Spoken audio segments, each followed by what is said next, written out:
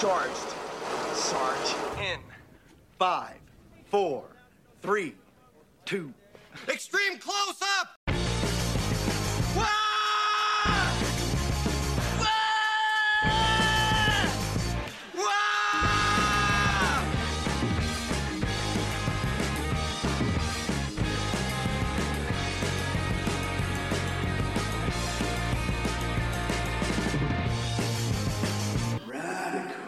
Heck yeah, man. That'll be right before the new one comes out. Yeah, speaking of, I sent him pictures of the new one, and it looks sick. Yeah.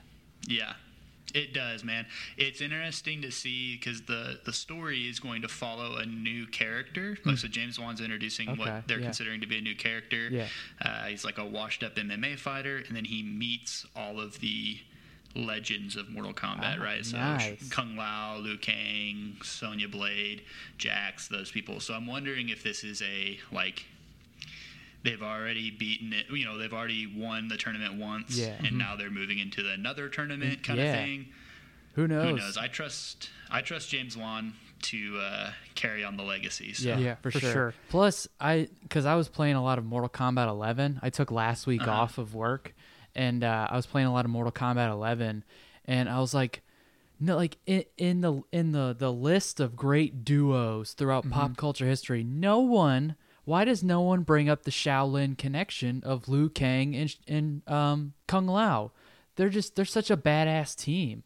Like, one chapter you play as, like, it's like chapter 3, you know, Liu Kang and Kung Lao, and I said, like, out loud, I was like, oh hell yeah, because you could play as either Liu Kang or Kung Lao, and Kung Lao is my favorite guy to play as. So, but I was like, no one ever talks about the Shaolin monks. No doubt, man. You know, they did, what is it? It was PS2 had a like one of their branch off games where you played as Liu Kang and Kung Lao fighting through a RPG style game. I remember playing it. I don't remember it being super successful, but it's got a cult following, I know, because we follow one guy who did like an extended, like the video series we sent you. 616 Entertainment. He did like, he's gone through the entire history of the Mortal Kombat games and just like Mortal Kombat in general. Yeah. And I think we sent you like a 2-hour video of like a compilation of his videos, something like that. But yeah, his favorite is Shaolin monks. So he said it's cool. So. Yeah. So that's awesome. If you recognize the voice that's with us, ladies and germs, it's Matt. I'm here every week. That's Matt is back with us. Welcome back. Hello. Welcome back into the Radkast, everybody. We are talking about when you walked in on us there. Hello. We're talking about Mortal Kombat. It is not a 7-month continuation of the conversation we had with our guest back in the summer. Right. We just happen to love Mortal Kombat, and we talk about it all the time, every day. Sue me. Especially when we have our guests we have today. Welcome back into the Radkast, everybody. I'm Steven. And I'm back. I'm Matt. Hi, Matt. We are continuing Jean-Claude January. We are in week 3. We are pulling into the station on the Radkast. We're not there quite yet. We have not reached the end of the road quite yet. We still have one more big blowout, fingers crossed, for the final episode. And if you haven't already, check out weeks 1 and 2. Week 1 where we talk about Lionheart, and last week where we sat down with Nick Woodcock and had a rousing discussion, a great discussion about Hard Target.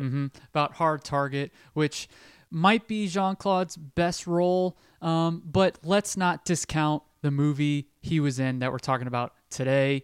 We are talking about week 3, Jean-Claude January, Universal Soldier.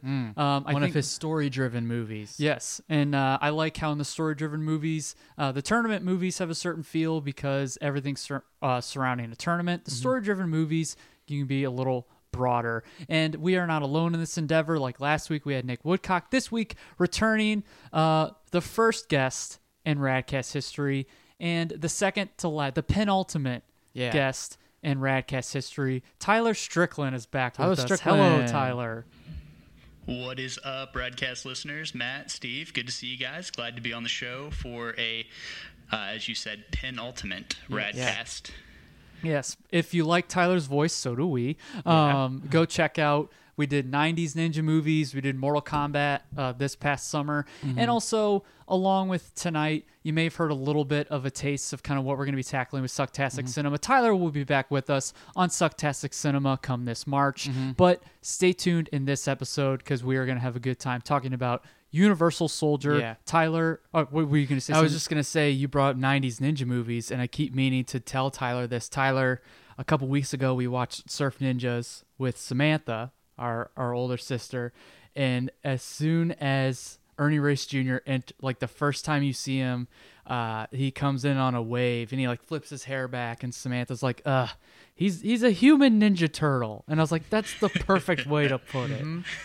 No doubt. Well, and he was Yeah, one of the stunt coordinators and bodysuit doubles for the and movie. he's Kino. But awesome. Yeah.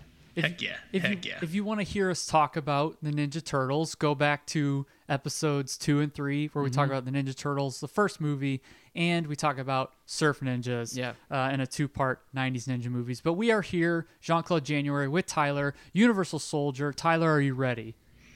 Oh, I am ready to go. I am about as ready as the Korean people, or I'm sorry, that's offensive. Vietnamese people were to watch Jean-Claude try and save them. Yes, exactly. We'll get into where that reference is going. But first, a little bit of boilerplate stuff. Universal Soldier was released July 10th, 1992. I think I mentioned last week that I think I still stand by this, that Hard Target was Jean-Claude's biggest movie to the date that it came out. I think Universal Soldier was just as big. Box office. Box office wise and kind of budget wise, story wise. But Hard Target I still think was as big up to that point. But I just wanted to clarify that Universal Soldier was just as big. That came out July 10th, 1992, directed by Roland Emmerich, who directed Independence Day, Stargate, the 1998 Godzilla, which I remember the marketing for that. He, instead of him being a big Godzilla, he was like a big dinosaur. She was like a big dinosaur. And finally, another science fiction movie, The Patriot, with Mel Gibson. Yes. Roland has a niche. Yeah, exactly. Science fiction movies, and then the Singular War movie. Yeah. Well, this is kind of a war movie, too. Yeah. Starring Jean-Claude Van Damme as Luke Devereaux, or GR-44, Dolph Lundgren as Sergeant Andrew Scott, or GR-13, Ally Walker as Veronica Roberts, Edo Ross as Colonel Perry, and an appearance by Jerry Orbach as Dr. Christopher Gregor. I also would like to notate and mention the late Tiny Lister makes an appearance in this. I mean, hugely recognizable character actor. And Chuck Norris' son plays one of the Unisols. Really? Yeah. Also, Michael Jai White plays a soldier at the beginning. Yeah. Which he has a connection to the sequel. He is one of the main villains in the sequel. Yes, he is. But Tiny Lister, a lot of people, he was one of the Unisols. He passed away in December, so later in 2020. Played Debo in Friday. He also had several bit parts in movies and TV throughout the 90s and 2000s and up until his death. We wanted to mention him because he gained notoriety as Zeus In No Holds Barred. Yeah, the WWF-funded film, the Hulk Hogan-helmed No Holds Barred, which led to Zeus making subsequent appearances in WWF television, like SummerSlam, tagging with the Macho King, Macho Man Randy Savage as King of the Ring, and managed by Scary Sherry, or the late, great Sherry Martel. So we wanted to give a little bit of shout-out to Tiny Lister. Big man with a big heart. And box office... Gentlemen. Yes. Correct me if I'm wrong. Was he not Marsalis Wallace in Pulp Fiction? No, that's Ving Rhames. Different guy. Okay, Yeah. sorry. They looked a little similar. Sure. And couldn't quite. When I watched it yesterday, I was like, I think that's Marsalis Wallace, but I was incorrect on that. But I do recognize him from the Friday franchise. Yeah. They look similar. You're 2 for 2 on the racist comments today so far. Okay. I'll take that one back and apologize if I offended anybody's sensibilities on that. Canceled. Yeah. It was an innocent mistake. No, I'm giving you shit. Yeah, Ving Rhames also is the Arby's guy. So Oh, yeah. Arby's. Enjoy the meat. Yeah. And box office of wasn't he also in Kangaroo Jack? I don't remember. It doesn't know. matter. Keep going. Box Box office 36 That was million. Anthony Anderson. Oh yeah. Box office of 36 million on a $23 million budget. So Universal Soldier, it's a little funny because Matt and I, the first time we ever watched it was a few weeks ago, and then we watched it tonight. And when we asked you, Tyler, we asked last week, Tyler, would you like to be on Jean-Claude January? You gave an emphatic yes. And we're like, I asked originally, how familiar are you with Jean-Claude Van Damme's movies, which I know is a silly question, to which you answered, Oh, I'm extremely familiar with his entire catalog. yes, exactly. Which was music to our ears. Yes. So I was like, what movies would you want to talk about? Like, which ones do you know the best? And you said like Bloodsport and Kickboxer and The Quest. The Quest. Yeah, The Quest. so, Yeah. you know, all good ones, All good fun ones, to great talk ones, about, yeah. but all tournament Yeah. movies. And we're doing a tournament. We're trying to do 2 tournament, 2 story-led movies. Yeah. So I was like, what else? And you said something else, and you said Universal Soldier, and I was like, do you want to come on and talk about Universal Soldier? And you're like, yeah. And then you texted us yesterday saying, so I have seen the sequel, I now realize. So we're like, okay, we can roll with this. So you watched it for the first time yesterday, correct? Yeah, so to my recent memory, it was the first time I had seen that one. Now, I have seen bits and pieces of it prior, but I'd never seen it from the very first opening credit roll to the very last credit roll. Yeah. Right. At the end there, credits. I don't know that I ever remember watching it in its entirety. But growing up in my household, my dad was a very big fan of action movies, specifically those that were done in the 80s and early 90s. Yep. So if Jean-Claude Van Damme, Bruce Willis, Mel Gibson, Stallone, Schwarzenegger, any of those guys were in it, I've seen it and probably have seen bits and pieces of it, as you usually start right in the middle of it when you're flipping through the channels. So. Right. So when did you? Because I thought that was great. Oh, that your that's whole life hilarious. you're like, I love Universal Soldier, and then you're like, wait a second, my life's been a lie. When did you realize that the one you had seen was not the one we were talking about? Because you're like, I've seen the one with Bill Goldberg. And I was like, okay, that's not the same sequel. one. Yeah. When this one opened in Vietnam, I was like, wait, hold on, that's not how this starts. Wait a minute. And and just realized, and honestly, I think, like I said, I've seen Dolph Lundgren in his camos, in the grocery store, which I know we'll get to that later on. Before, like that rang some memories, but when it opened up in Vietnam, I was like, that's not how this starts. Oh. Wait, and so I paused it and I pulled up IMDb and I jumped on there and I was like, Universal Soldier. Now there's been several continuations in this series, and I was like, wait, this one has Dolph. Where's Bill Goldberg at? Oh, that's the second one. I saw the wrong one. So it was a fun realization. Yeah, but speaking of fun, the sequel's fun as well as this one. The sequel is a good entry. I wouldn't be surprised if you were like, well, there's Michael Jai White, so this is the sequel, right? But Michael Jai White is one of those blink and you miss it sort of things. I think it was one of those things where I was like, oh, that's Michael Jai White. Yeah. Yeah. It reminds me of the time in high school. Matt and I, as you know, Tyler, and as listeners know, because we did an episode about it to kind of kick off season 2 at the beginning of 2020. We're big fans of The Crow. So we, in high school, were singing its praises to friends, and especially to Phil Giese, who, Tyler, you know Phil, and Radkast listeners, Phil was just on back in December talking about Jingle All the Way with Dan Latta. Phil's been on talking about Die Hard. Yeah. What the hell was that?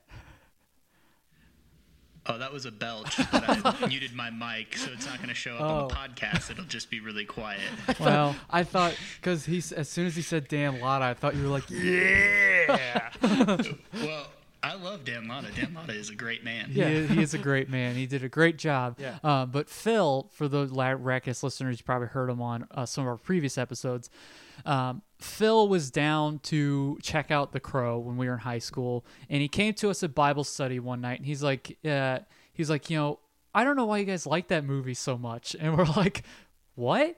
And he kept talking about scenes and stuff that happened in there. We're like, yeah, that you didn't watch the right one. And we're like, which one did you watch? He's like, this one had like Tito Ortiz and like angels in it. We're like, you're watching, and Dennis Hopper's in it. We're like, you're watching Crow Wicked Prayer. It's like that one's terrible. The movie sucks. Yeah. Yeah, I agree. That one was a reach. If it doesn't have Brandon Lee, it's not worth it. It's I true. just can't believe. I can't believe Edward Furlong was dating Emmanuel Shariki in that movie. Mm-hmm. I was like, that's there's opposites attract, and then there's just I don't believe this. That's too much of a stretch. And I don't believe Edward Furlong in that state in Mm-hmm. his life avenging his death and the death of his girlfriend, Mm-hmm. like fighting people. Like he looked like a dorky kid at the bus stop, like an Yeah. anime kid at the bus stop. Yeah. Yeah, let's be honest. That guy's nothing without Arnold Schwarzenegger by his side. It's Yeah, true. it's true. Which is funny. It's so funny, this connection here, because people were calling Universal Soldier a T2 knockoff. I was because reading a RoboCop ripoff too. I've heard That both. too. Yeah. I've definitely heard both Yeah, because the resurrection and Yeah, and he because starts to have memories. because and- where yeah. this one starts, and we kind of mentioned it here with Tyler talking about it opens in Vietnam. It opens Vietnam in 1969 with they're trying to, the North Vietnamese are trying to take over this city, and their U.S. troops are trying to like abandon the mission. they're trying to keep them out, but then they have to abandon the mission Yeah. because it's gone to shit. Unlike our last couple of Jean-Claude movies, he's first 30 seconds we see Jean-Claude Van Damme. Yeah. He's the soldier Luc Devereaux, and it ends up he's told by another soldier who's like really frantic that everything's gone to shit and like we need to get out of here and run. And he goes into this Vietnamese town and he finds Dolph Lundgren, Sergeant Andrew. I'm gonna call him Dolph for the rest of this time. But Sergeant, Drago. yeah. What? Drago. Drago, yeah. Yeah. I almost said Sergeant Andrew Ridgely from the band Wham. Andrew Scott. He's like, please, Sarge, we have to go. Exactly. And needless to say, Dolph is off his rocker, and he has some two young Vietnamese couple being held hostage, and he's spouting off at the mouth about like traitors and everyone's a coward, and we need to finish this mission and blah Finish blah blah. this war. Yeah, and he's clearly. That's the underlying theme of this movie, is dealing with trauma and repressed trauma, especially with something as needless as the Vietnam War, the U.S.'s involvement in it. But pretty much Luc Devereaux's trying to talk him down. He's like, Sarge, it is my last tour. I'm ready to I want to go home. And he's like, you're not going to abandon this mission, Private. And he's like, shoot her, and blah, blah, blah. And he's wacky. And Dolph Lundgren in this movie is far and away the most interesting, fun character to watch, even though he's sadistic and paranoid and a psychopath. But he is so hammy, and he chews the scenery.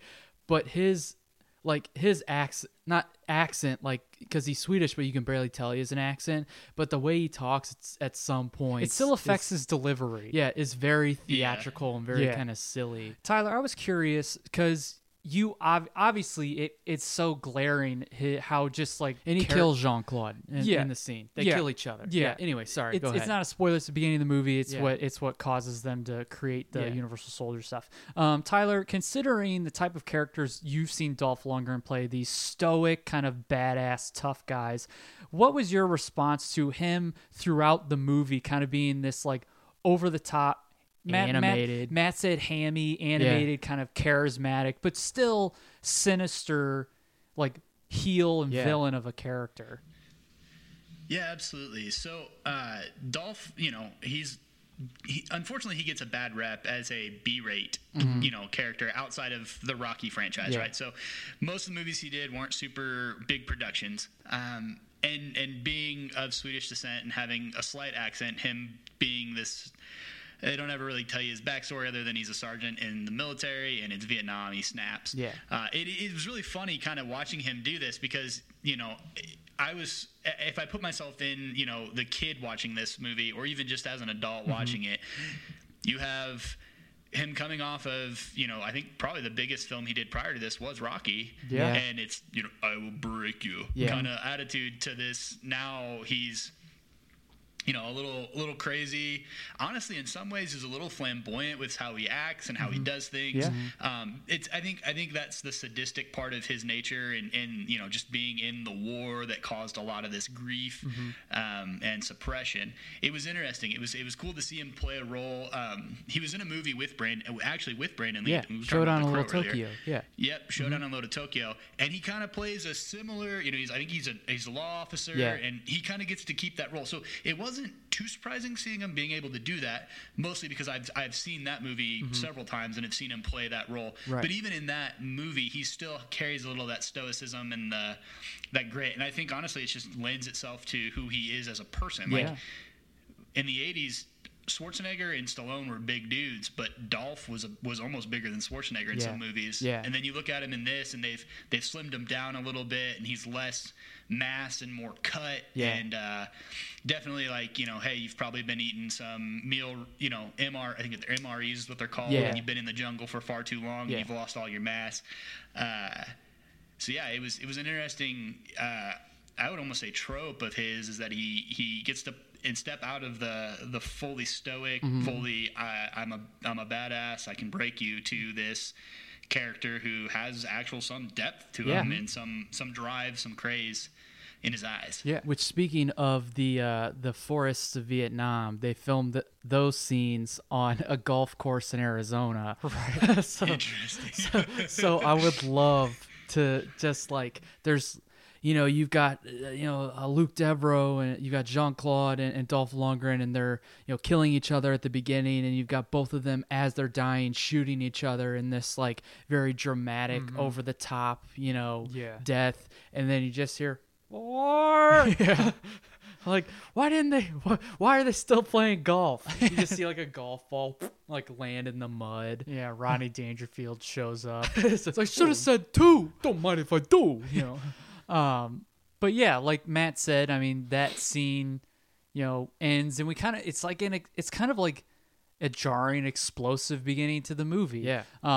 Because, and then it fades out, and then the U.S. military shows up, and essentially what we kind of notice is the sergeant who comes onto the scene. They're like, God, Jesus, 10 people dead. It was as a massacre and blah, blah, blah. He's like, what do we write this up as? And he's like, say they're all MIA and put them on ice. And essentially what they're doing is it's the beginnings of this super soldier initiative, which would later becm the Unisols, Universal Soldiers. Yeah. So yeah, where am I? Oh, so essentially I think Tyler mentioned, they reanimate the corpses of these dead American soldiers and make them part machine to carry out impossible missions.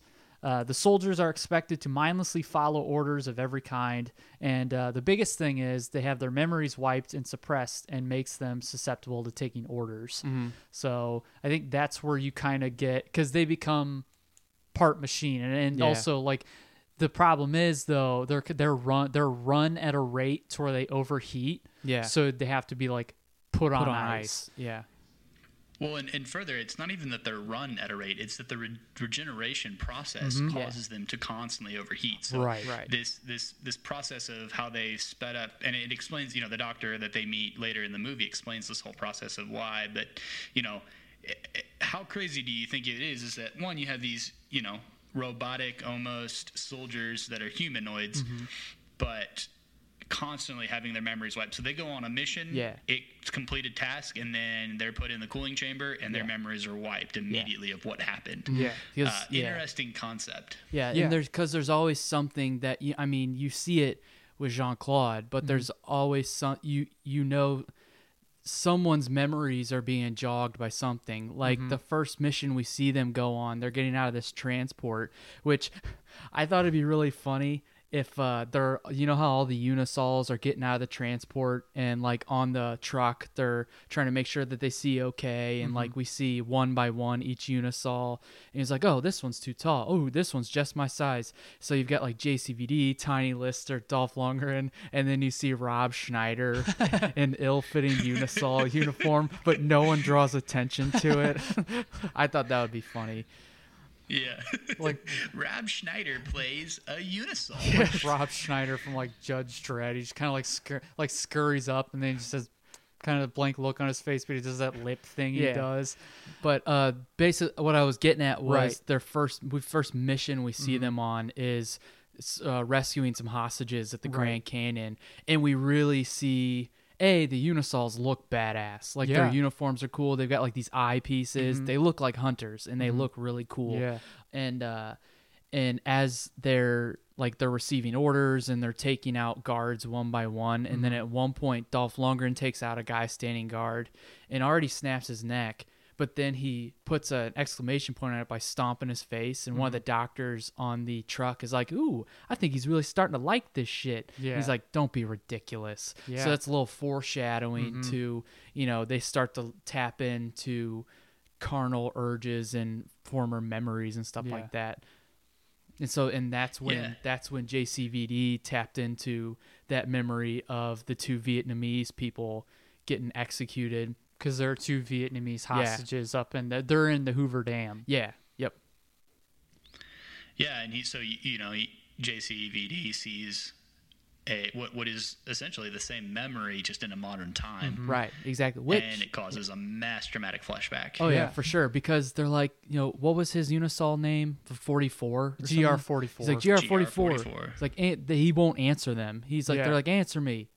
And then he looks at like GR13, I think is Dolph Lundgren, and he kind of looks at him, and then like you can see on his face he's starting to remember. Yeah. And then there's an issue when he gets back within his ranks, and when he gets back into kind of like his like recharging state, like the big like recharging vehicle that they're in. Yeah. And like they're asking him like, why didn't you answer? Or what? And like, and they're talking amongst themselves. They're like, what's wrong with them? And they're like, he probably just overheated and blah blah blah. Yeah.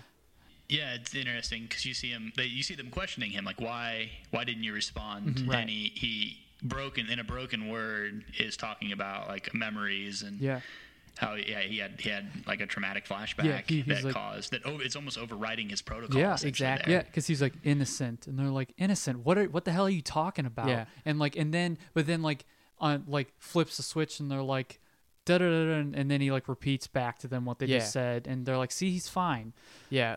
It's funny. Kind of going again. Another funny thing that I thought about at the beginning, when Jean-Claude is trying to convince Dolph, like, it's like, come on, let's go. I just want to go home. And he's like, listen, farm boy. And when I first saw it, I was like, farm boy? So you're expecting me to believe that Jean-Claude Van Damme grew up on the farms of Oklahoma? He's like, no, Louisiana. Hey, Luke, wake up. It's like, yes, Papa. Papa, can I go into town? It's like, sure, but just don't get into any trouble. Yes, Papa. It's the further illustration of them trying to assimilate him into an American society and make us believe that he's full-blooded American. That's why they put him in Louisiana. Right. Yeah. With a very French mom. Yeah, very French and mom. An American and an American dad. I don't know if you know this, but it's the father's last name that culturally it's put on children. Yeah. So Devereaux is a French last name, and his dad's like the pastiest, whitest American guy. Yeah. Which we watched an alternate ending, and that addresses that, but we'll probably get into that later. But essentially, also around this time, they run into the love interest, I guess you could quote say unquote, she is. His like JCVD's tag team partner in this, or I guess like sidekick in this movie. So it's a street talking like wisecracking TV reporter named Veronica Roberts. Yeah, I almost said Randolph. Veronica Roberts, which she's a chain smoking like snappy, snarky woman of the 90s. Yeah, exactly. But she shows up to cover the Hoover Dam for her TV station. Yeah, and she's like talking back to her superior. The hostage situation, not just the Hoover Dam. She gets there and she's like, "What the hell's going on?" The electricity in the Hoover Dam is out. But essentially, she shows up to her job late. Yeah, and Tyler, thoughts on Veronica and why she's the worst character in this movie? Oh, absolutely. So, it's a 90s action flick. They're playing off of the major success of all the 80s movies. Yeah. And in most of those 80s movies, you had to have someone who was somewhat attractive to be Sure. the love interest. So I think they found a fairly attractive lady Yeah. to be, to play the part. And they gave her some attitude and some spunk. Yeah. And, but hands down, yeah, I mean, worst character next to the creepy front desk guy at the hotel they Yeah. stay at. 100%. Just Yeah, and I just want to clarify and say she's not the worst because No. she's like a snappy, snarky I like woman the of the snappy. 90s. I especially like snappy, spunky, It's the female characters. It's the fact that she was almost always that the whole movie, even in moments of tension. Like she almost she had to say something. Like there couldn't be any silence or like facial reaction or anything. And then they tried to make you care about her like middle but towards the end. You're like, there hasn't been any moments of redemption or vulnerability or connection, like deep connection to Luke Devereaux. So I don't know. I feel like that teamed with the fact that they tried to develop her character, like take her character development to a certain point really fast. I don't know. It's just every time she said something, I was like, you don't have to say something in this scene. Like during the chase with the Unisol transport and the police bus. Like she's trying to hunt down the grenade. She's like, oh, like I don't know where to find it. It's like it's just frantically look for the grenade and throw it out. You don't have to say. I don't know. It's just I don't like when movies like paint a character one way and they're one note, and then they try and do the standard make you cheer for them and root for them and like them just like that. Like there's got to be a progression. Yeah. Yeah, unfortunately, it was poor character development on behalf of the director and writers.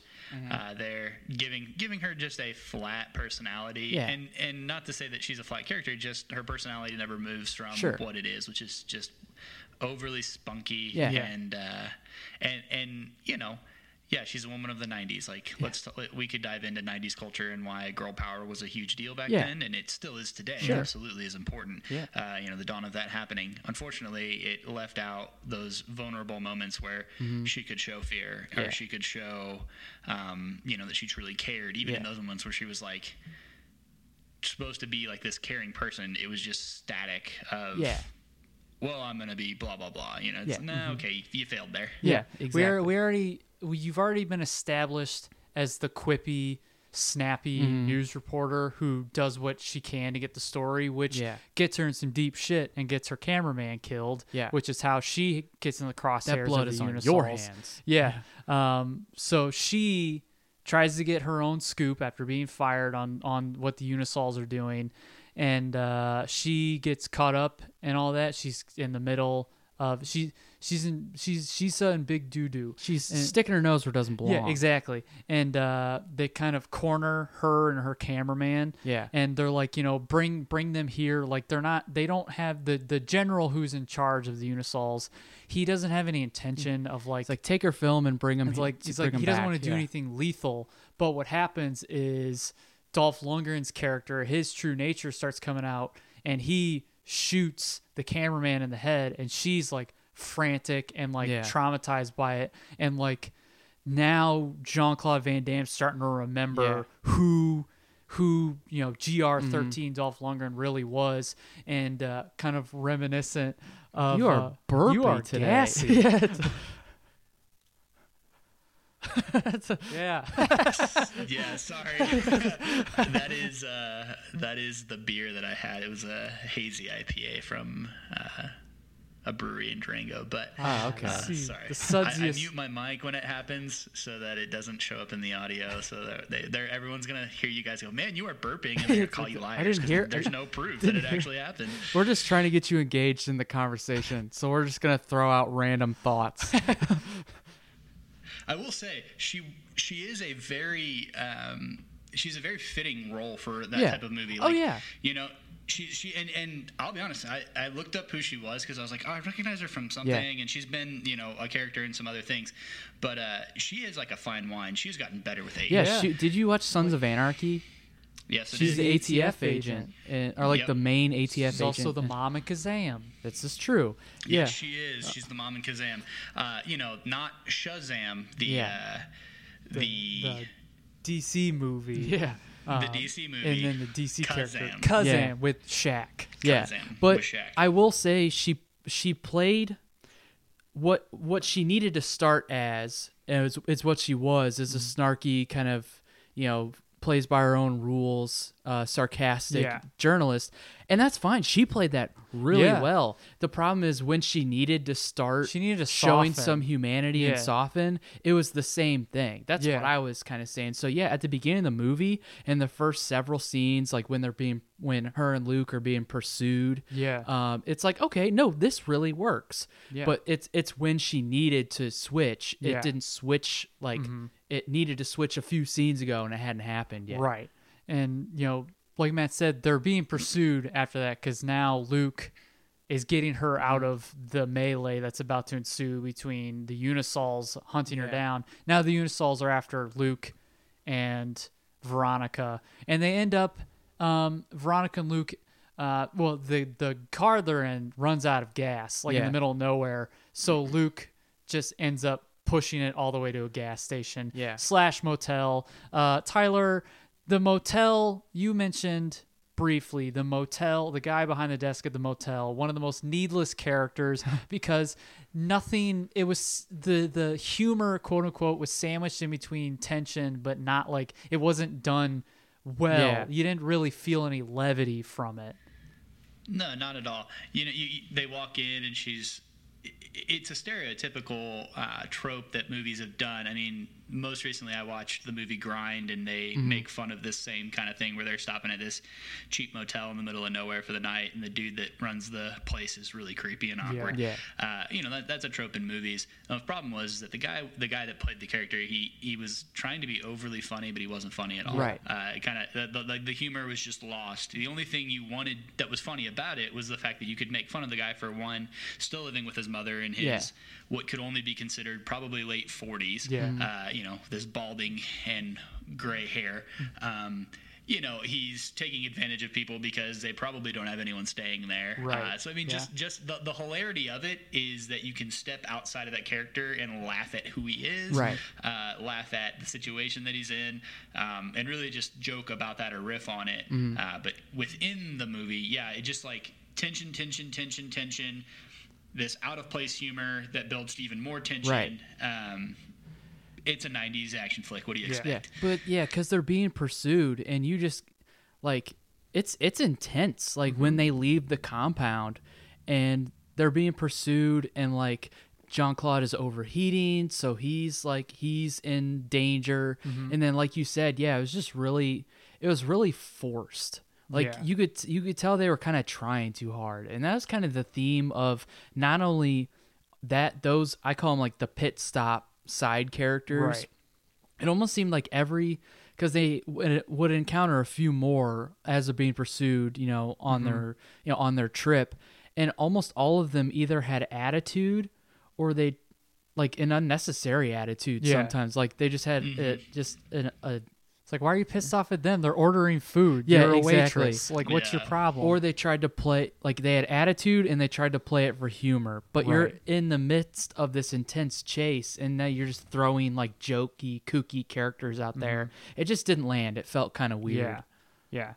And although Veronica, right before they headed off in the direction of the motel, she takes Luke's headset off, which is how they're able to communicate. Which is how in the transport they're able to communicate and see him. But it's revealed that he also has a tracker in him. But I will point out the running gag, Tyler, since you're so familiar with Jean-Claude Van Damme movies, the running theme in a lot of Jean-Claude's movies is we get a Jean-Claude ass shot. Yes. Oh, yes. I'm so glad we brought this up. This course. is something I notated when I was talking to you guys a little bit about this. Is the tropes of Jean-Claude in these movies. The thing that was missing, we'll talk about in a second. But the rear end derriere bare butt shot you get of Jean-Claude.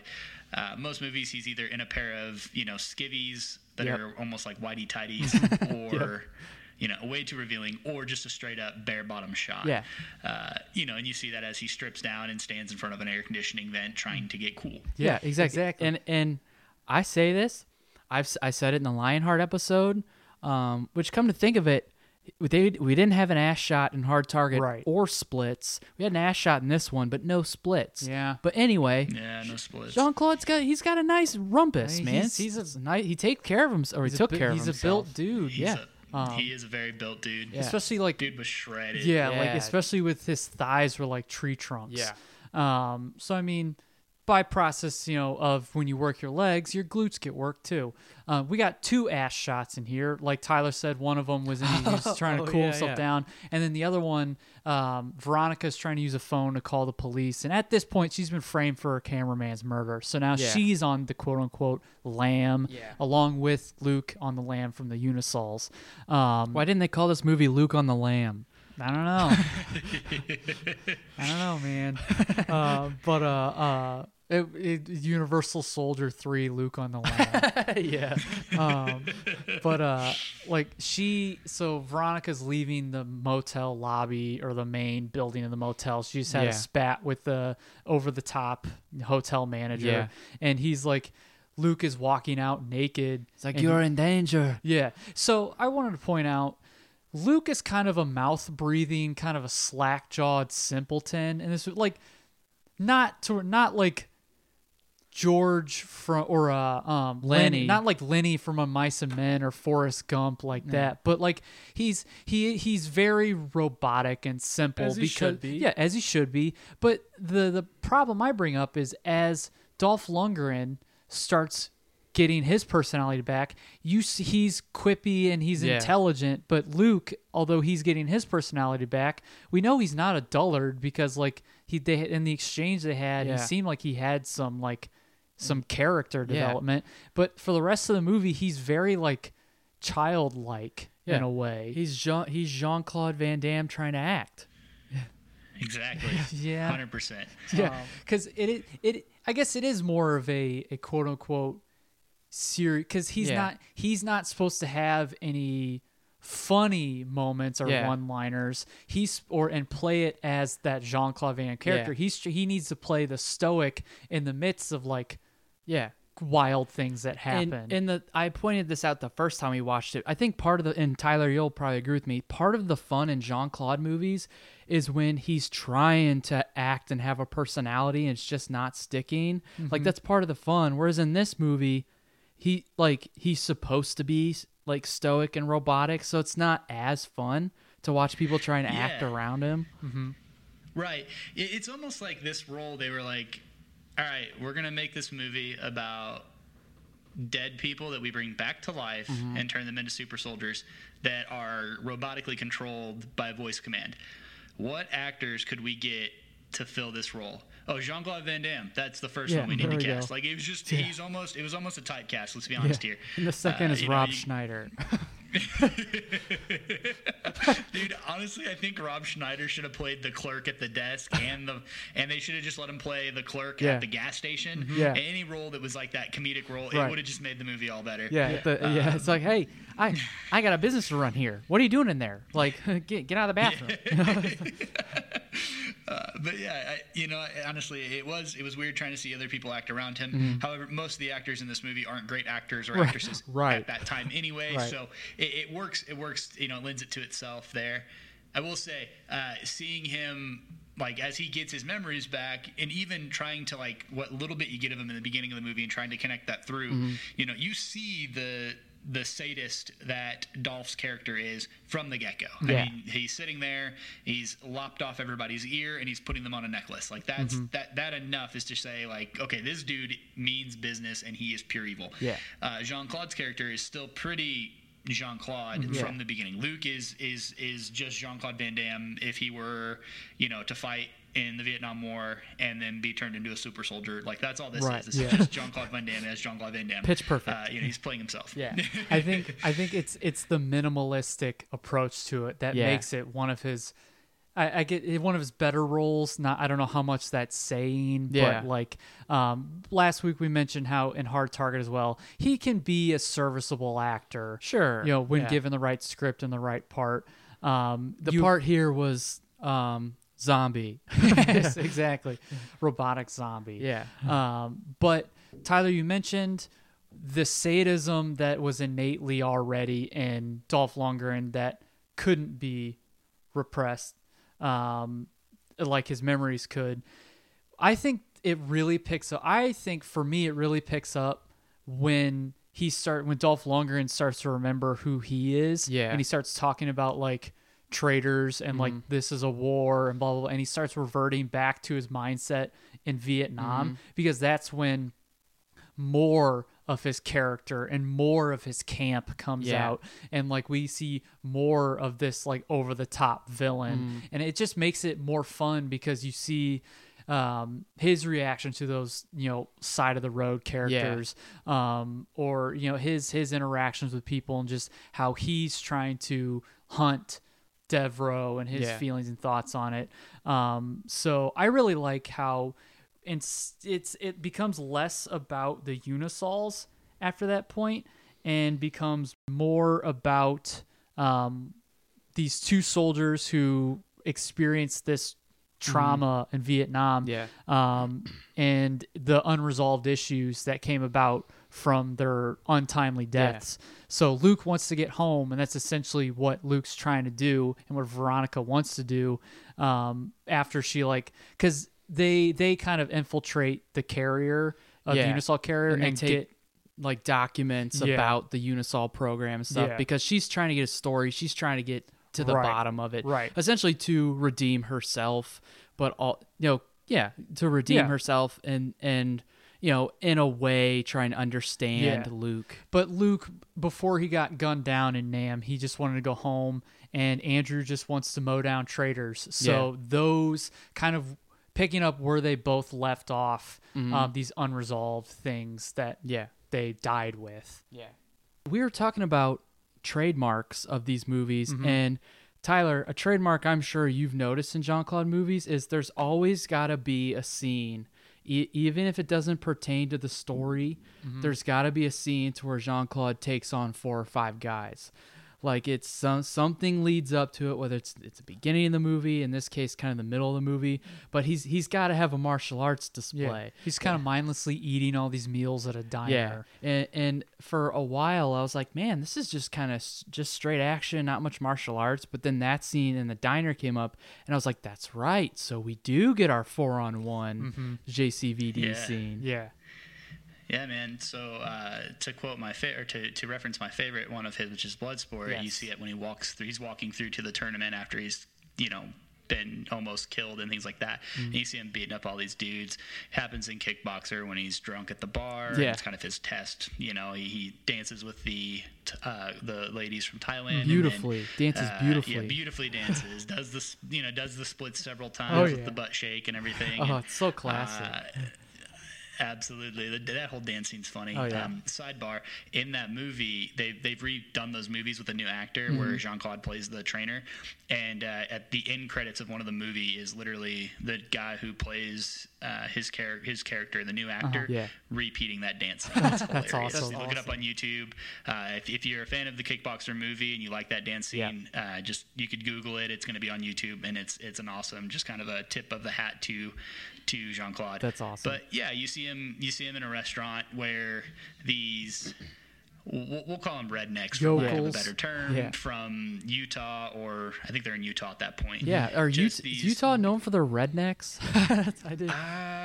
Maybe, I don't know. I think every state has some part of country bumpkin in them that just is what it is. These guys are a bunch of roughneck rednecks, and you see him have no money, and he's still kind of figuring out who he is, and he's like, oh, I don't have any money. I can't pay for this food. Chef, the cook comes out, and he's, you know, griping, and he looks at this guy. Now, I'm going to give him his due here and say, you know, Jean-Claude's he's a bigger dude. He's not a small dude by any means, but there's no way if I'm in that dude's shoes, I'm coming out and insulting this guy. Like, his biceps are bigger than my head. It's just not going to happen. But this dude's ego was a bigger, you know, had more money to it than he probably had in his bank account. And so he decides to confront Jean-Claude, and Jean-Claude's like, okay, let's do it. He's and like, I don't want to hurt you. With no effort at all. And with no effort at all, just disposes of this guy. And then everybody else, you know, in the restaurant decides to join in. These dudes shooting pool, and man, he cleans their clocks, and at the very end, the climax is he puts one of them through glass, and the you know, Veronica's like, oh man, what's going on here?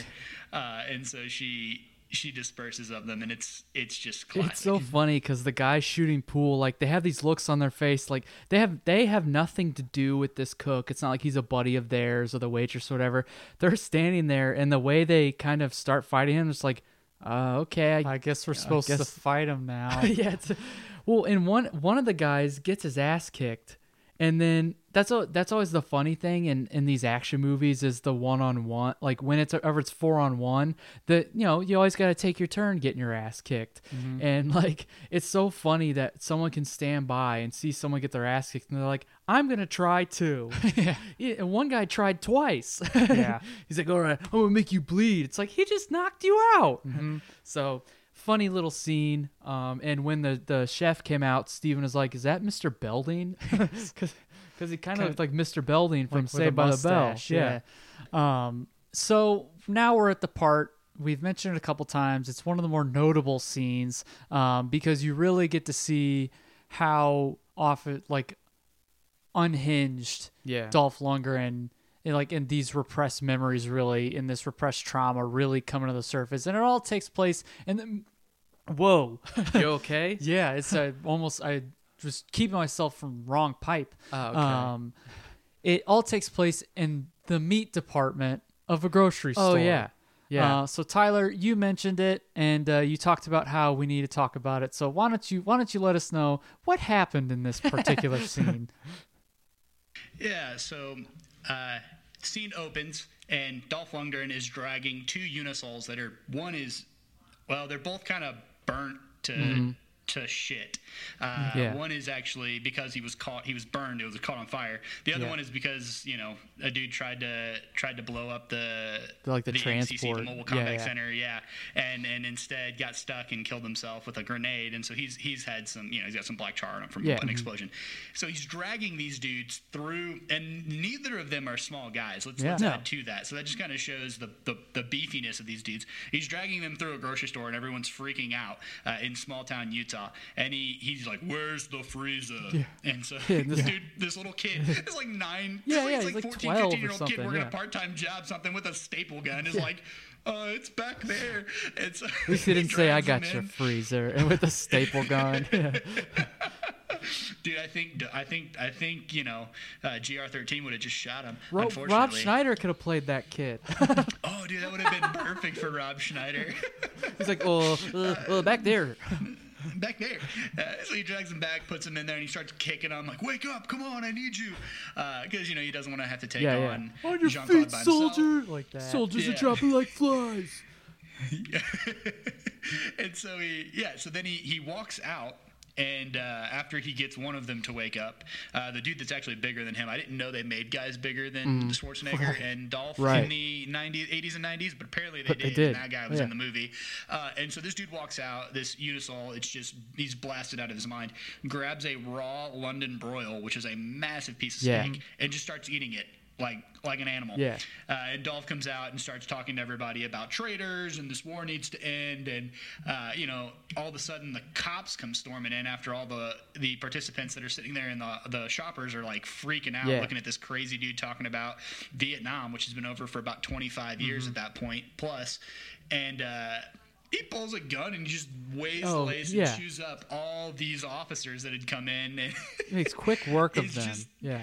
Oh, extremely quick work. And I wish that I had written down some of his quotes, because it's just like, it's almost so bad that it's comedic brass. Like, it's not bronze, it's not silver, it's not gold. It's comedic brass because it's enough that you can laugh at it, but not enough that you're in a side stitch rolling, laughing, and want to quote it later on. It's so over the top, like his performance and some of the unsavory language he uses to refer to Vietnamese people. Right.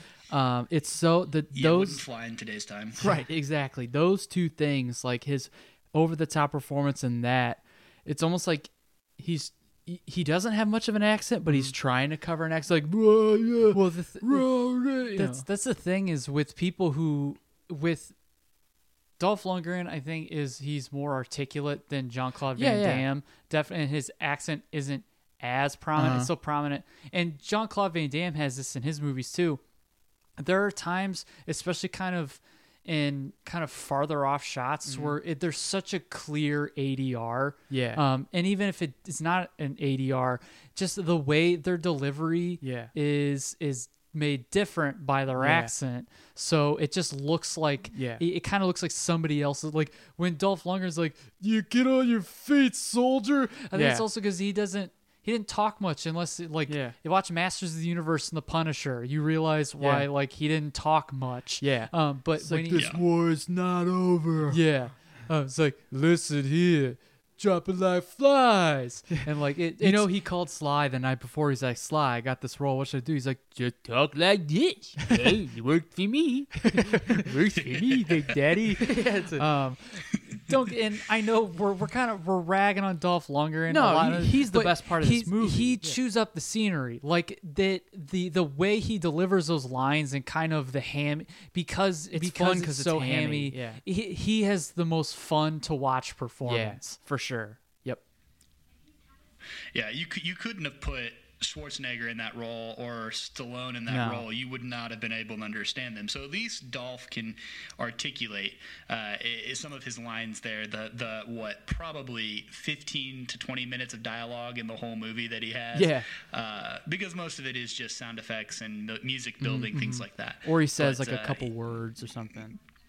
Yeah, enough that it's like, if he does have an accent, it's enough that you can hide it or at least play on it a little less. Yeah. And I've often wondered, because if you think about some of the big stars from that time era, if they weren't Mel Gibson or Bruce Willis, they really all had some type of foreign accent that they were coming to America with, which is super impressive because that means they know more than one language. Right. And then Stallone is just Stallone. Like, okay, whatever. I think the guy actually had been hit in the head too many times, and it kind of developed the Stallone voice, Adrian, which is iconic. kind of I thing. love Sly. Absolutely. Sly is amazing. I would never say a poor word against him. The dude is, I don't even know how old he is, but he's if like you've seen him in 75. Expendables, something crazy, and he's still pretty ripped, which is super impressive. Oh, yeah. All those dudes. But yeah, you get Dolph in the movie, and for a villain, man, he really fills that role out. Yeah. And a lot of foreign imports. Steven Seagal was a manatee who washed up on shore. Yeah, exactly. And so, he somehow convinced the world that he could do karate. So, But we're to the point in the movie now to where they meet. It's the lone appearance of Jerry Orbach, and he's Dr. Gregor, and this is where we kind of see we get exposition on the beginnings and the reason for the Unisols and kind of what it became, and then he pretty much sends them on their way, and now Veronica's like, I want to get you home, and you get home, don't worry about me, I'll clear my name, and blah blah blah. And then the police have eventually caught up with them, and then this is where they're in the back of the prison bus, and then the Unisol transport being driven by the only other living Unisol, the one guy eating who's the eating big the steak. steak. And Andrew, Dolph Lundgren's character is armed to the teeth. Yeah. And he's like, this is where he's throwing grenades in and shooting out the bus driver. One of the best car chases, even though it's not two cars, but one of the best action pursuits in any action movie. Wouldn't you say so, Tyler? Yeah, man, that scene was so great. Dolph Lundgren looks like a kid at a carnival game where he's trying to throw the baseball at the three milk jug vessels and knock him down. That's what he looks like. He's laughing, maniacally and throwing these grenades in this bus. Yeah. And miraculously, the grenades hit the ground. Veronica finds them and is able to dispose of them out of the bus before they explode. Right. Whatever. It's just, as soon as she puts it out the window, it explodes perfectly. This is the start. We're about to start the third act of the movie. Yeah. I'd say we're probably kind of already in it. But this is where it really starts to amp up Dolph Lundgren's performance. Because you better check on your driver. He's not looking too good. Right after he shoots him. Yeah. He just he shoots the guy. Yeah, in like cold blood. Tyler said, he looks like he's having a ball. And then eventually the transport kind of dries off the edge of the Grand Canyon. Which we get another kind of JCVD trope that we haven't really talked about. It's more prevalent kind of in the more quote unquote story driven movies, but the dramatic slow-mo jump like out of a vehicle or off of a platform. Right. There's usually followed by some explosion or something. But I don't know. It's very distinct. The slow motion running and the slow motion jumping. He jumps out of the bus right before it flies over the edge of the canyon. So it's just a kind of small thing. Yeah. Yeah, it's great. It's funny because there's a couple things that you could play an audio clip of it and it's Jean-Claude, and one of them is the way that he like grunts and or like when he takes a hit or anything like that. It's like and it's made famous by all of his tournament style movies because he's constantly getting his ass handed to him there. But you put him in a story-driven movie, give him that. You still have to keep those things going, and honestly, it's because that's just who he is. Like, I imagine that if I was sparring with him and I hit him good, he'd be like, ugh! Yeah. He's two notes in terms of expression in his acting. Right. He's kind of the monotone. We have to get you home. Like he's kind of like this. He's like that. Like big wide eye. Well, and we'll talk about it. Fingers crossed. Talk about Bloodsport next week. Like when he gets the crap thrown in his eyes in Bloodsport, he's like like the famous like wide-eyed, like blinding look on his face. But like we said, the transport goes off along with the bus, and we think that's the end of Dolph Lundgren. Luke gets home. Veronica, like this is where we see his French mom and his pasty white American dad, played by Rance Howard. Yeah. Second appearance of Rance Howard on here because we talked about him in the Grinch. That's my best stuff. So now Luke's home and his parents are so happy to see him because, again, at the beginning of the movie, they weren't told he was dead. They were told he was missing in action. Yeah. So even though he looks the same way he did when he left for Vietnam. But again, there's the alternate ending makes more sense and reference to his parents being how they are. Which we'll get to that. Yeah. But it all leads to, like, Veronica's getting ready to go. She has, like, a news truck meeting her at the police station so she can clear her name. And she's in the car, and she's like, well, where the hell are the keys? And then this is Dolph Lundgren drops the keys in his hand. Like, we see his ear necklace. Yeah. And he's looking for something. And then we finally get a showdown between Luke and Dolph what we Lundgren. wanted, baby. And we haven't mentioned yet, the Unisols, to help with the regeneration, kind of help with their strength and healing factor. They have like these steroids, this serum, and like these steroids they put in. So periodically, Dolph Lundgren's been sticking himself with this serum. Yeah. So he has like superhuman strength, and he's kicking the shit out of Jean-Claude Van Damme at the beginning of the fight. Until eventually they get in.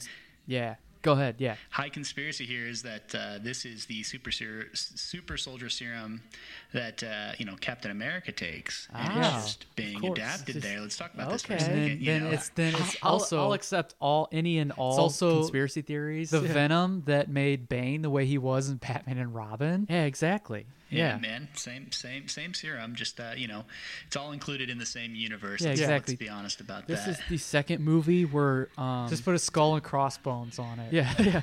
This is the second movie that we get to see Dolph Lundgren get injected with steroids. Yes, the first one being Rocky IV. Rocky IV, yeah. And I think in Kindergarten Cop 2 that happened as well. Yes, but that's later. Yeah, right. He had Bill Bellamy do it right in the butt. Yeah. Right in the cheek, Bill. This little muscle, you'll find it there. Don't break the needle off. We're rolling. You just called him Bill. Sorry. I've never seen Kindergarten Cop 2. Neither have I. But they don't just film anything. Right.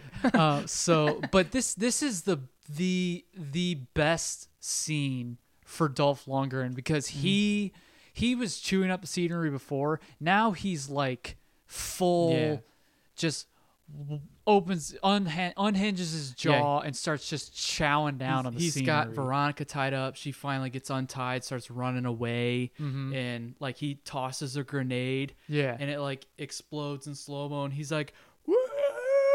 Yeah, he thinks he's killed her. Yeah, it's really like over dramatic, and then like way over the top. Yeah, like the music intensifies, and we get Jean-Claude rising slowly amongst the flames. Badass shot of him rising slowly. Yeah, the flames in the background, and he's got a good like intense look, like a badass like hero look. Like there's a reason why he's an action star. Oh, yeah. And it feels goofy when he does things in movies. And since we're talking about him referencing his catalog, like in Kickboxer, like it was goofy seeing him dance and smile and be like this weird charismatic guy. And I imagine that if he did a French film where he's speaking in his, I think French is his native language. I think so. Yeah. I think if he did a movie like that, you would imagine he's probably similar to like how we get Jackie Chan, and Jackie Chan's kind of funny. And honestly, there's some issues with that. Like I bet he is like George Clooney level suave and debonair in a French movie. Oh yeah. Suave and debonair and something like what was the movie with Natasha Henstridge she did? Where not Double Impact. Replicant? No. He takes the. We're not talking about it. Anyway, but we're not going to. He's talk a little about more it. debonair in that movie. Yeah. But there's the showdown, and then he has this cool part in a barn to where he takes a steroid, and then he starts kicking the crap out of Dolph Lundgren, and he has his military related one-liners and everything. Which has Stu's like, "Say goodnight, asshole," and he's like, "Good night, asshole." Yeah. It's like, you forgot to take your medication. Yeah, JCVD was never great at one-liners. Well, you give him that intense look, and then he delivers something not so much a pigeon, like in Hard Target. You've been discharged, Sarge. Yeah, but like in Hard Target when he's like, "Game over," or the hunting season is over. Like that's cool, but like. Don't give him too much to say. Yeah.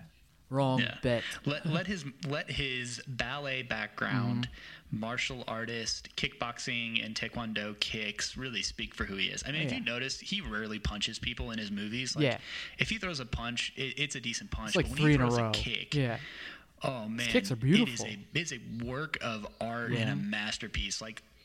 He lends his flexibility and his strength to his background in ballet, and then he started training martial arts when he was like 12 or 13, and then became a national competitor. I mean, he has a resume that says, I deserve to be this action star, and I don't need a stunt double because I can do these things.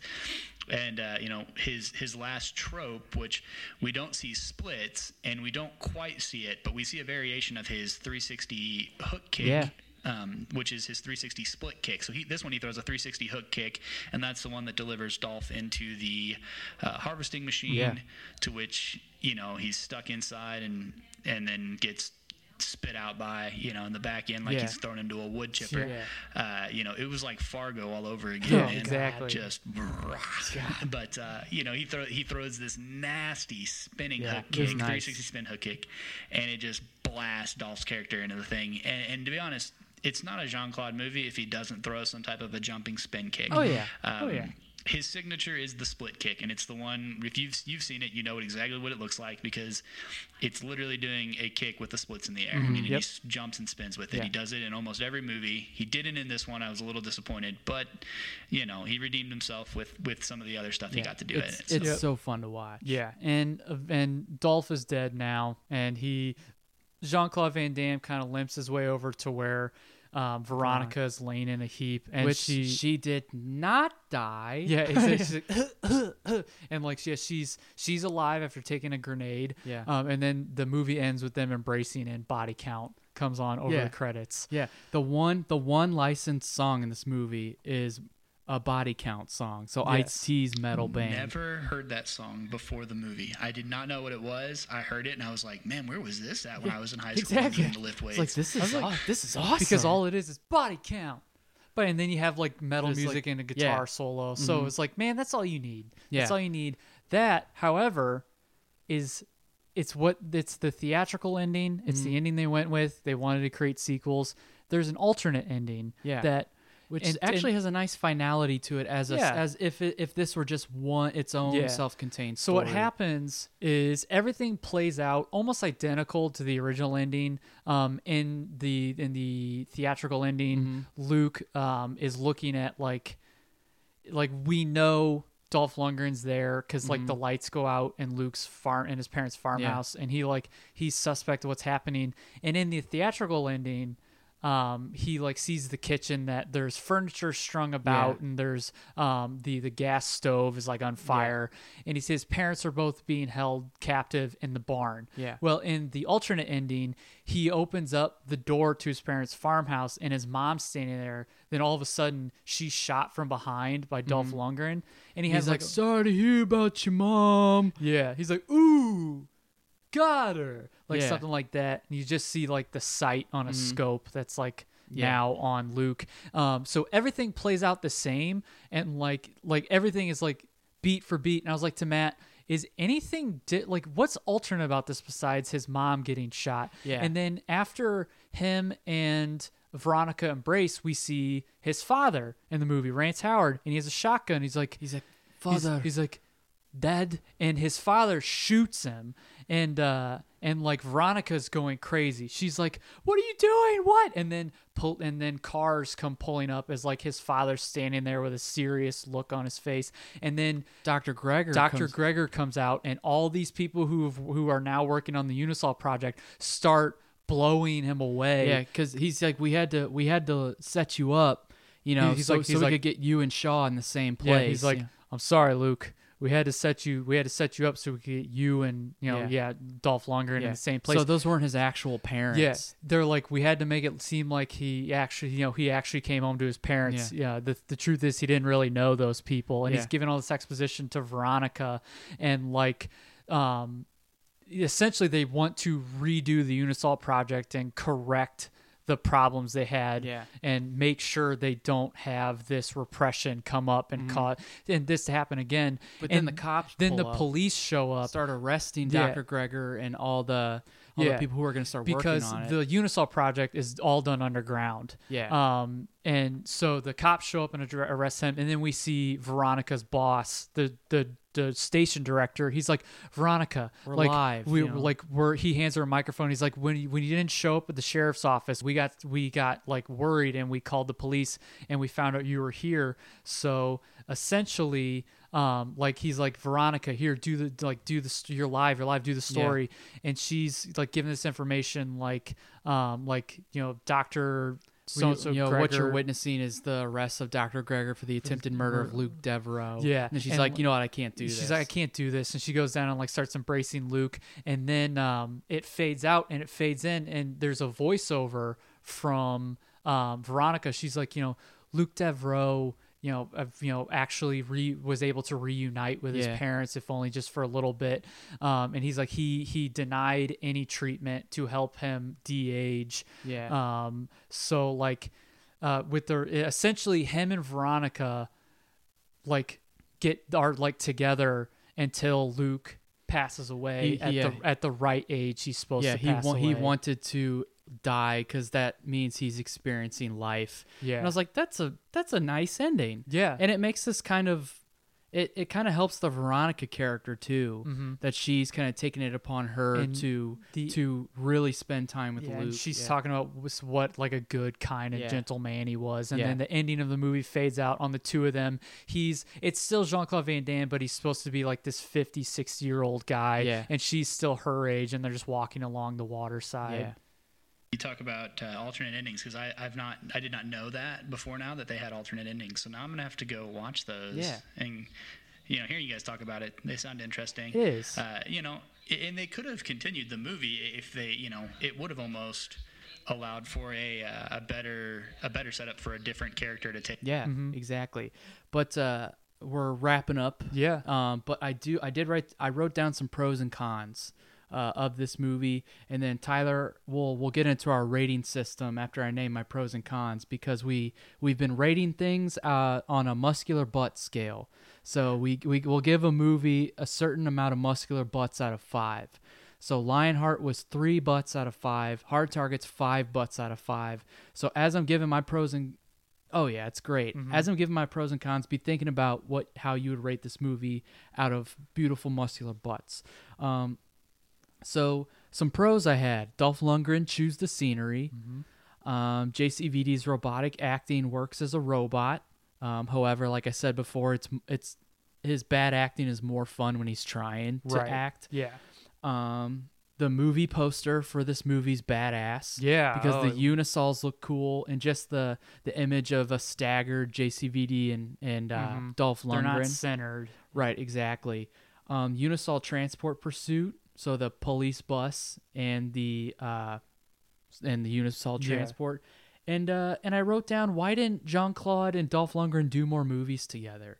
Like whether they were in opposition of each other or they worked, maybe they had characters that worked together. I was like, because these two, this is a fun pairing. Yeah. Which also kind of a fun fact at the 1992 Cannes Film Festival. Yep. The both of them, like the one of the big stories was that the two of them were on the red carpet and they got into like a physical dispute. And then years later, Dolph Lundgren was like, "Oh yeah, we set that up, like to help promote the movie." So I was like, very, very slick, guys. And then the cons were Veronica constantly has to be snarky. She doesn't have very many moments of vulnerability to make us care. Kooky side characters, just kind of forced comedy. And then when she says in the police, and then when she says in the chase, "I'm not going anywhere without you." At that point in the movie, there was nothing to suggest that she cared that deeply about Luke. So I thought that was kind of as shaky delivery. It was kind of misplaced. So those are my pros and cons. And if we want to turn it over to Tyler, we're going to rate this movie on a muscular butt scale. So out of 5 muscular butts, what do you give Universal Soldier? Oh, unfortunately, gentlemen, it's a 2.5 out Okay. of 5 for me. Half a cheek. Half a cheek. He gets half a cheek because his derriere is sculpted like a Greek god. Yep. But yeah, it wasn't my favorite. Honestly, it is a B-rate movie. Unfortunately, it's on the low end of those B-rate movies as opposed to that. And I think I was originally let down, and this is my bias, because I had remembered seeing the second one, Goldberg, which was shot on the precipice of the millennium, so it had a little bit more technology to it, a little bit more of an update, and honestly, it had a cast that could actually act. Right. I mean, you got Michael J. White, who's not half bad. You got Bill Goldberg, who infamous wrestler and actually knows how to act and carry on a charismatic show. Yeah. So. Did you have times where you're watching this movie and something stupid happened and you're like, Goldberg wouldn't have done that? Exactly. It's so funny that you said 2.5, because as I was watching the movie, I'm like, how am I going to rate this? Like, there's not enough here for me. There's not enough here for me to say it's really rewatchable. It's kind of parceled out, like the really, really badass moments. A lot of it is just, it's the pursuit. It's the Veronica's, like really, okay, you just stop being so frantic. Offset with, the stoicism of Jean-Claude. So that dynamic wasn't really that great. And I like that you said 2.5, because in my mind, I was like, I wouldn't exactly give this 3 stars, because I wouldn't put it on my enjoyment level of Lionheart, but I don't know if I'd give it 2. I think I'm going to go 2.5. I think, so I like that you said 2.5 muscular butts, because my rating would also be 2.5 muscular butts. Right. Dolph Lundgren's performance doesn't do quite enough to pull it up to 3. Yeah. It's a fine Tyler, you've said it numerous times. It's a fine B. It's a standard fine watch. B movie. Yeah, if you like Jean-Claude Van Damme movies, this one's a standard. You can do worse. Yeah. Oh yeah, of course. But it's a cool concept. You have a few good performances. And I mean, I think also plus Jerry Orbach. Jerry Orbach kind of raises the gravitas of it. Yeah. At least the one scene he was in. I think if they would have gone with the alternate ending, it might have been a little better, just as a self-contained movie. Yeah. But also you can still leave it open for a sequel. Sure. But I think those are good ratings. I also think that, Tyler, this was a great appearance from you. Thank you so much for rejoining us again. Thank you for all you've done with the Radkast. And we can't wait to have you on Sucktastic Cinema for sure. Gentlemen, it has been a pleasure, and as long as you'll have me, I will set up the time to be here for you and discuss whatever is in the wheelhouse to discuss. That being said, to all the Radkast listeners out there, from me, who was blessed to be the first guest and I believe one of the last guests, not the last guest, but one of the last guests for now. thank you so much for having me and for sitting through our brotherly rants about movies, because I don't have a memory from my childhood or high school or teenage years that don't include you two. Same. We cherish your brother, your brotherhood. We cherish our relationship with you, and we definitely love having you on, because these episodes can go a lot longer, but we spare all of you and make it an abridged version of what our typical conversations are. But usually there's all. also beer involved. Yes, there's also beer involved. Absolutely. But again, thank you so much, Tyler. Thank you everybody who listened. Next week is it. We're gonna try. We really want to pull the strings and get our last guest. We're gonna probably contact him tonight to see what's up and what's not up. Yeah, exactly. He's a working man, so we'll see. We'll see what we can do, and we'll see what we can do for all of you. But until then, be good to yourselves, be good to each other, because why would you want to be rude when you could be rad? We'll see you next time.